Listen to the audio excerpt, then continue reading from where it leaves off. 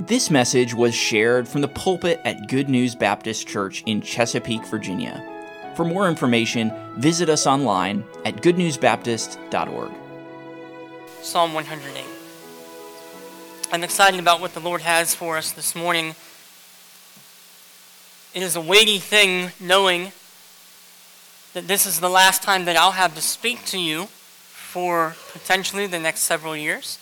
Lord willing, I hope you don't have to see my face. I know you're going to miss Sarah's face and Uriah and Melania, but hopefully you don't have to see my face for a while. Unless it's on WhatsApp. That'd be cool.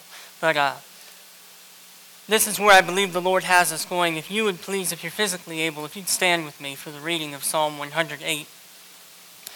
I personally enjoy responsive reading. And so I will read the odd verses, you read the even verses, and together we'll finish up with verse 13. Okay? Psalm 108. O God, my heart is fixed. I will sing and give praise even with my glory.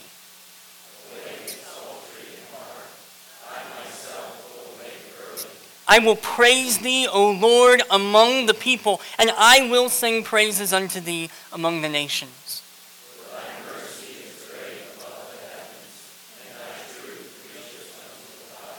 Be thou exalted, O God, above the heavens, and thy glory above all the earth.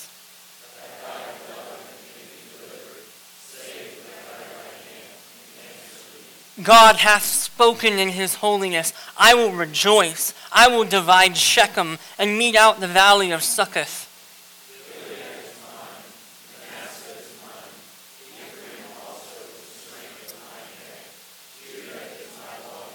Moab is my washpot. Over Edom will I cast my shoe. Over Philistia will I triumph.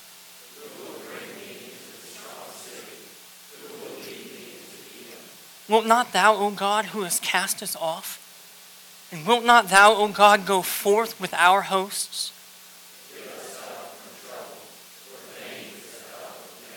Altogether, through God we shall do valiantly, for he it is that shall tread down our enemies. Let's pray. Father, I do more than invite you. There's no reason to invite you into your own house, your own people. But Lord, I do ask and I beg of you, please take this time now. These thoughts in this passage has been meditated over and prayed over. And Holy Spirit, I know that that you have something for us today. Father, please speak to us. Let my words not be remembered, but I pray that your word would be. And Father, I pray that you would just take this time now, open our hearts, give me clarity, help me to be concise, and I pray, Father, that you would speak mightily today and do good, big things. In Jesus' name, amen. You may be seated. I want you to think of two of David's dark periods in his life. The first one, I want you to imagine things have been up and down, slightly tumultuous with the present king, with Saul. And David has slain Goliath. David has been in the court of Saul. David has been leading troops into battle. And David's been playing the harp. And then all of a sudden, things begin to turn. And Saul begins to come after him. And things begin to take a downward toll. And so David is literally running through the wilderness, and there's a part where there's one army on one side of a small hill, and he's on the other side and trying to evade them. And eventually, in 1 Samuel, is it 1 Samuel? I always forget here. In 1 Samuel chapter 24, he's being chased, one man being chased, and a small ragtag group of other men being chased by 3,000 warriors. And Saul had sent 3,000 men after David, and he finds a cave, and he shelters into this cave. And he begins to write a psalm. And out of that comes deep praise. And God delivers. Now, fast forward, David is the new king of Israel. He's been on the throne for a little while now, but still getting everything under control. And God gives opportunity to go and face down these large enemies north of Israel from the kingdom of Zobah.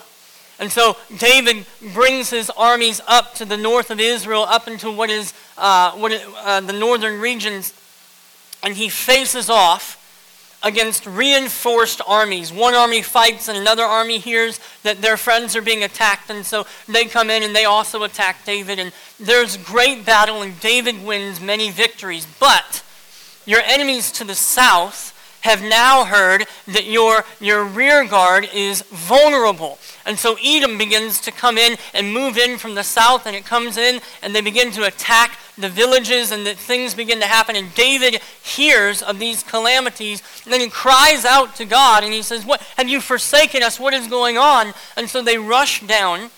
And according to the psalm and according to several different passages, it seems like it was a combination of Joab and Abishai, the brother warriors. They come down and they put an absolute crush on top of Moab. But it was with first significant loss. And so David writes another psalm in which he ends up praising God. We have this combination of two psalms today in Psalm 108. And I want to make the thought, I want you to walk away with several things. First of all, I want you to realize that with God, we shall do valiantly. And because of Christ, we can. But I want to argue towards this point this morning. Every Christian is called to a life of valiance, whatever their circumstances may be. And therefore, we must be ready to be used by God to tread down the enemy.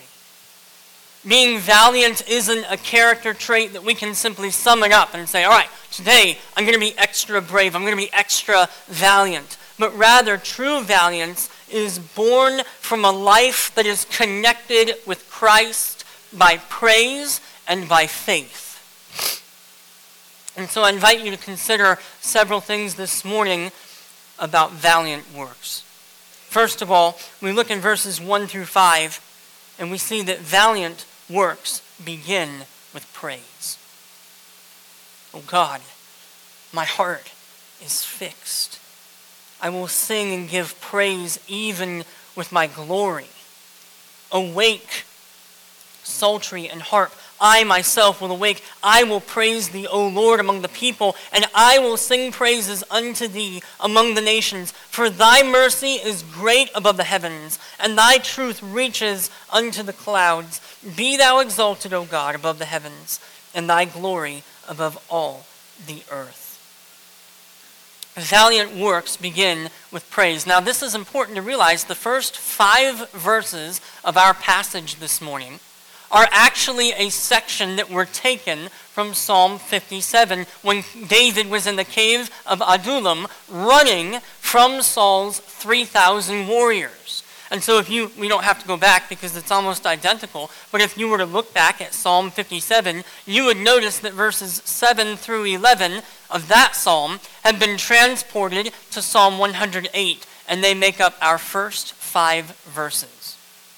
And so David is taking this time where from Psalm 57, what he cuts out is the bad part. He cuts out the part where he's saying, God, what's happening? I'm crushed and I need your help. And he's simply focusing on the praise that came out of that very difficult time. And if we are to be doing valiant works for the Lord, it must first begin with praise. Praise, first of all, from a fixed, or another word for that is an established heart. David says, oh God, my heart is fixed. David's heart was established, though his circumstances in the original psalm, in Psalm 57, were incredibly dire. His circumstances were as low as humanly possible. He was a fugitive on the run, trying to be killed by an overwhelming force. And yet David, in Psalm 57, after he cries out and says, God, I'm absolutely crushed, he turns back to God and he says, my heart is fixed, O God. My heart is fixed. And our praise then must not be rooted in how we feel. It must not be rooted in what the circumstances around us look like. But our praise must be rooted in the fixed goodness of God. And therefore, if we are to do valiant things, we must first have a heart of praise that praises God despite the circumstances. But then we see that it's praise from a whole being. He says, I will sing and give praise even with my glory. This word is kabod, this word for glory. And it is the common word throughout the entire Old Testament for glory. When it speaks of God's glory or the glory of this or the glory of that, it is the word kabod. And so here, in this psalm, he says, I will sing and give praise even with my glory. Essentially, it's a very deep euphemism for saying, with all of my being, with absolutely every fiber of who I am, I give praise to God. If we are to be doing valiant works, our praise must not be part of what we do, but it must be all of who we are. Our life ought to be breathing praise. Every single thing that we do, every single task that we undertake, every snotty nose that we wipe, and every bolt that we fix, and every piece of wood that we cut, all of these should be breathing out praise to our God, because we are to praise God with our glory, with our innermost depths of being. I think of David jumping so hard and dancing so hard when he was coming in with the Ark of the Covenant. This is the picture that I get of praising God with all of his glory. When David is walking and entering back into Jerusalem with the Ark of the Covenant, and he's praising God, and he's in his linen cloth, and he's simply dancing before the Lord. He did not care who was watching. He did not care how foolish he was. He was praising God with all of his glory. But then this praise also is from a sacrificial position.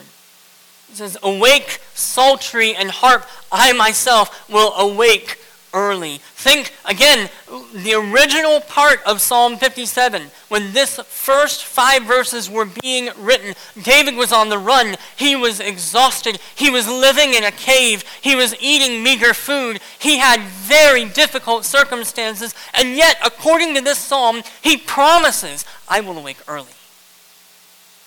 Our praise, if we are to do valiant works, must be a sacrificial praise. Praise that comes easy is very different than praise that comes with sacrifice. Praise in the midst of tears is very different than praise in the midst of ease. And yet David said, I will arise, I will awake early. He would sacrifice. This is praise that is local. It says, I will praise thee, O Lord, among the people. Sometimes I think being known as a person of praise is most difficult around the people that you're with all the time. Because people know when you get up in the middle of the night with a baby, you don't necessarily want to praise God. Apparently you can tell I have a young child, right? People know who you are. And yet David said, look, here's what I want people to know about me. Here's what I want my innermost circle to know, that I am a man that will praise God. David was a man of praise. This was a praise that was global in reach. He said, I will sing praises to thee among the nations. Our praise, if we are to have our praise begin valiant works, then our praise must have a global outreach. Because if it is true joy, if I have joy that is so deep in my soul that despite the circumstances around me, despite whether I feel like being able to praise or not, I can still rejoice in the goodness of God, then when I look out at the suffering of the world, when I look out at nations that have no impact of Christ upon upon them yet, then my desire ought to be, I want them to praise as well. I want them to declare the goodness of God. I want the people in Pakistan to know that Christ is King, and this is an excellent, happy occasion. I want the people of the islands to know that Christ is King and that he is greater than all of their troubles right there. I want the people of Detroit to know that Christ is King and he can bring joy to their brokenness. It is a praise that is global in its reach. And then it is a praise that is centered on our worthy God. For thy mercy is great. Why are we praising? Why are we rejoicing? Because we have full bellies? No. Because we have nice cars? No. Because we have stable jobs? No. For thy mercy is great. Above the heavens, and thy truth, a word we need to meditate on. Thy truth reaches unto the clouds. Be thou exalted, O God, above the heavens, and thy glory above all the earth. I love how David wraps up that section. I will praise you with my kabod. I will praise you with my glory, so that your kabod, your glory, is known over all of the earth. I will give all of myself so that all of you can be known. Praise begets faith. For if we can praise God despite what we see, we can trust him to work despite how we feel. And that leads us to point number 2. Valiant works begin with praise, but valiant works are preceded by faith. Look with me in verses 6 through 11. That thy beloved may be delivered, save with thy right hand and answer me. Now this took me a moment, it took me a while to figure out this phrase, but that thy beloved, right now, this is the beginning, this is coming from Psalm 60. So David takes a chunk from Psalm 57, which is verses 1 through 5 here, and then verses 6 through 13 are all from Psalm 60. So we're starting a different section of a different psalm within our psalm now. And David uses this and says, that thy beloved may be delivered, or for the purpose of your beloved being delivered, save with your right hand and answer me. God has spoken in his holiness. I will rejoice. I will divide out Shechem and mete out the valley of Succoth. Gilead is mine. Manasseh is mine. Ephraim also is the strength of mine head. Judah is my lawgiver. Moab is my washpot. Over Edom will I cast out my shoe. Over Philistia will I triumph. These things, we see that valiant works are preceded by faith. First of all, faith in God's power. Faith in God's power. David looks around, David looks at himself, David looks at the circumstances he's in, because now in Psalm 60, right, that's the psalm that he's drawing this portion of the passage from. In Psalm 60, this is the instance where David was up north and fighting, and he heard that Edom had come in and sacked Israel from the south. And so David cries out and he says, have you cast us off? What's going on, Father?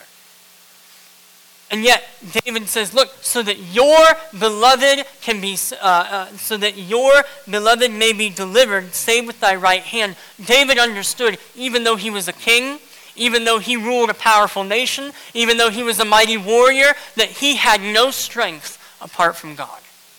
And if we are to do valiant works, it must not be centered on what I can do or how strong I am or my ingenuity or my finances, but rather the faith that we have to do these valiant works must be wholly centered on the power of our good God. David trusted that God alone was able to save. Faith in God's promises. Verses 7 through 10, we won't read them again for sake of time, but this is David speaking. I think some commentators are a little bit divided, but the way that I understand this passage, God has spoken in his holiness. And so David's saying, look, these are the promises that God has given to me. And now David is saying, I, David, will rejoice. I, David, will divide out Shechem. I, David, will mete out the valley of Succoth. This isn't God necessarily speaking. This is David speaking because of what God had told him. And so he has faith in God's promises. God has spoken in his holiness, and therefore I'm going to go out, and God has given me Gilead. God has given me Manasseh and Ephraim. God has given me Moab and Philistia and all of these enemies of mine. God has given to me, and I will go out and conquer. And so they are dependable. These promises of God are dependable because of his holiness. God has spoken in his holiness. And we can rejoice in working towards them. So Spurgeon puts it this way, and again, I know I'm connecting a lot of different passages here, but they all fit together.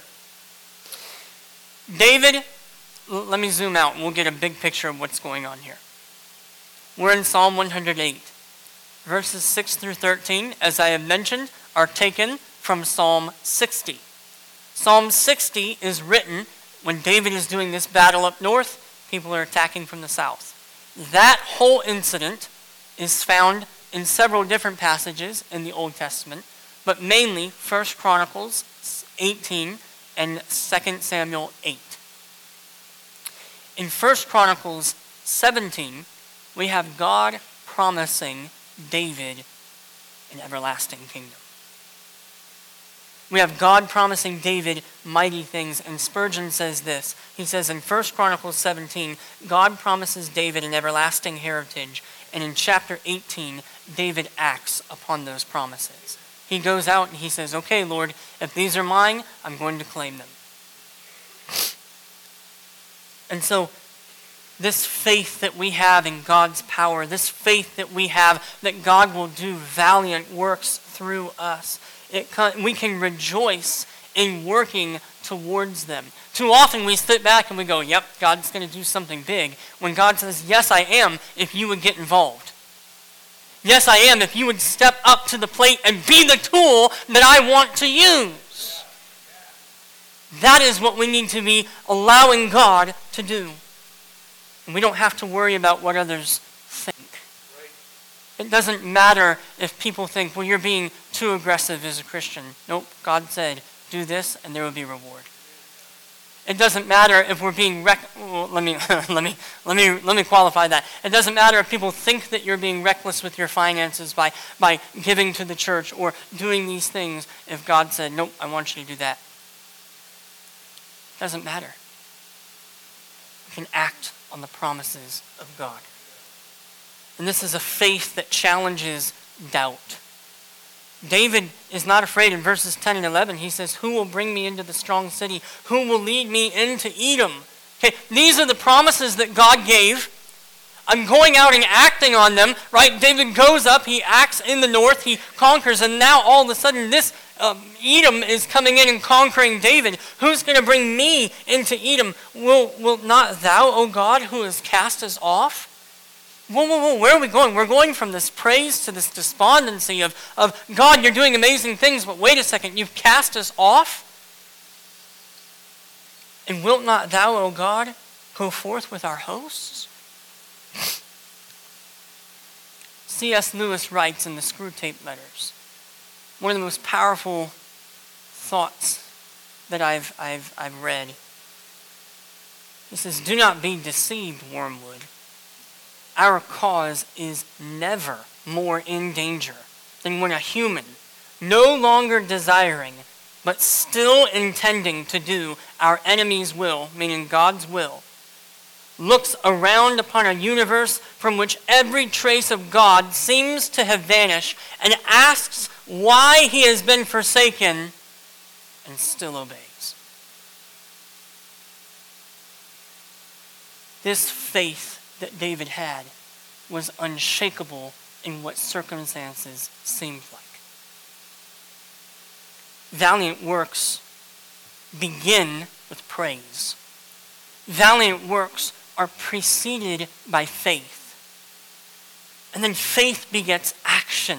Because as we praise our God, despite how we feel, and have faith despite what we can see, God will act despite how weak we actually are. And so, number 3, valiant works are accomplished with God. Verses 12 and 13 give us help from trouble, for vain is the help of man. Through God we shall do valiantly, for he it is that shall tread down our enemies. Valiant works are accomplished with God. That's this word through God. Through God we shall do valiantly. It can also be translated as with. With God we shall do valiantly. And yet we see that adversaries still oppose. It says, give us help from trouble. It means give us help from the adversary. Now, it's not specifically speaking, I believe, of Satan in this specific passage, but we know that that certainly applies. Give us help from our adversaries. Adversaries still oppose when we want to do valiant things for the Lord. Adversaries will still oppose as you seek to praise your God. Adversaries will still oppose as you seek to have faith, though the circumstances around you might be difficult. Adversaries will still oppose, and yet man's help is useless. For vain is the help of man. But with God, we shall do valiant. And then we see after he says that, he says adversaries. It's the same word, that word enemies at the end. For he it is that shall tread down our enemies. That's the same word for for trouble. Trouble and enemies, same word. For he it is that shall tread down our adversaries. Adversaries will still oppose when you want to do valiant things for the Lord. Man's help is vain. Yet with God, we shall do valiantly. And so I want to look then at the conclusion of the matter, which is my longest point yet. But I think it'll wrap everything up. I want us to remember the entire argument of this. Every Christian is called to a life of valiance, whatever their circumstances may be. And therefore, we must be ready to be used by God to tread down the enemy. And so as we look back, what I want you to remember, these two psalms, Psalm 57 and Psalm 60, are mashed into one psalm. Not because the Holy Spirit ran out of things to say, not because David couldn't think of any other way to praise God. There had to be a reason that David took portions of these two other psalms and put them together. And as I meditated upon this and as I think about it, what I believe David takes out from these other two psalms, he takes out the really difficult parts. He takes out the part that says, God, where are you? What happened? And he only remembers the good. He looks back in Psalm 108 and he puts the things that said, wow, look what God did. And now we can do valiantly because we see what has already happened. And so what I want you to realize then is this. Christ is worthy of our praise. This psalm is a memory of praise. And all of this is pointing, all of Psalm 108 is focal pointing in verse 5 to the gospel. The gospel is what makes us able to praise Christ. It is the gospel that makes us able to go out and do valiant things. And so look with me in verse 5. Be thou exalted, O God, above the heavens, and thy glory above all the earth. What's happening in this verse? As we glance over it, you might miss it, but here's what I want you to understand. That word exalted, it means to be lifted up high. And so in the Septuagint, right, which is the Greek translation of the Old Testament Hebrew, the Greek translation uses a word. I can always just read it in my head when I'm going to go and do it, and then I go to read it out loud. No matter how many years of Greek you take, it's always difficult to read it out. Hupsotheti is the word that it uses here in the Greek for exalt.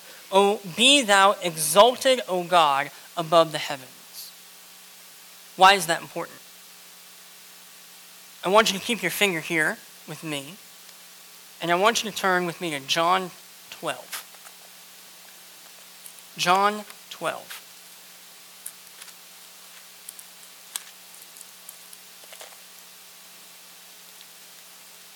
Look with me in verse 32.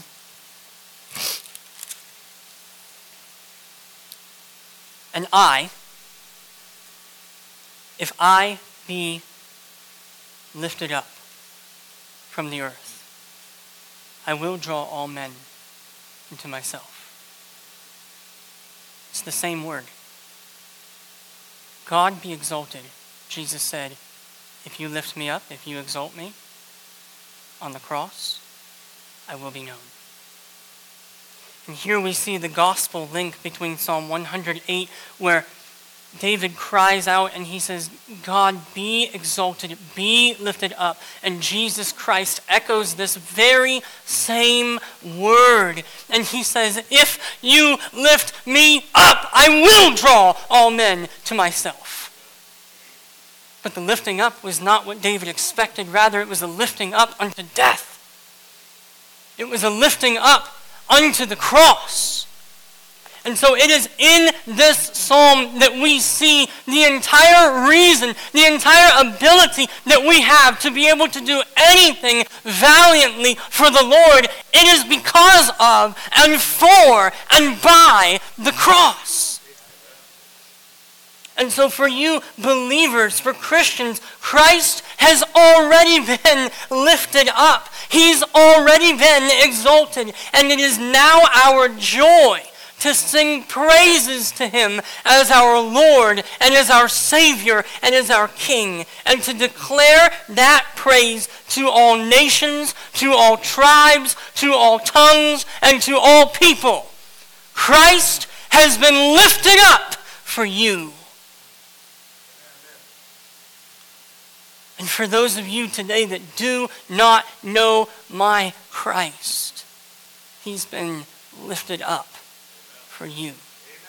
He has been lifted up and put upon a cross. He came and humbled himself even to the point of death so that he could die a human death in human tragedy and suffer human suffering so that you and I could know him. Would you come to know him today?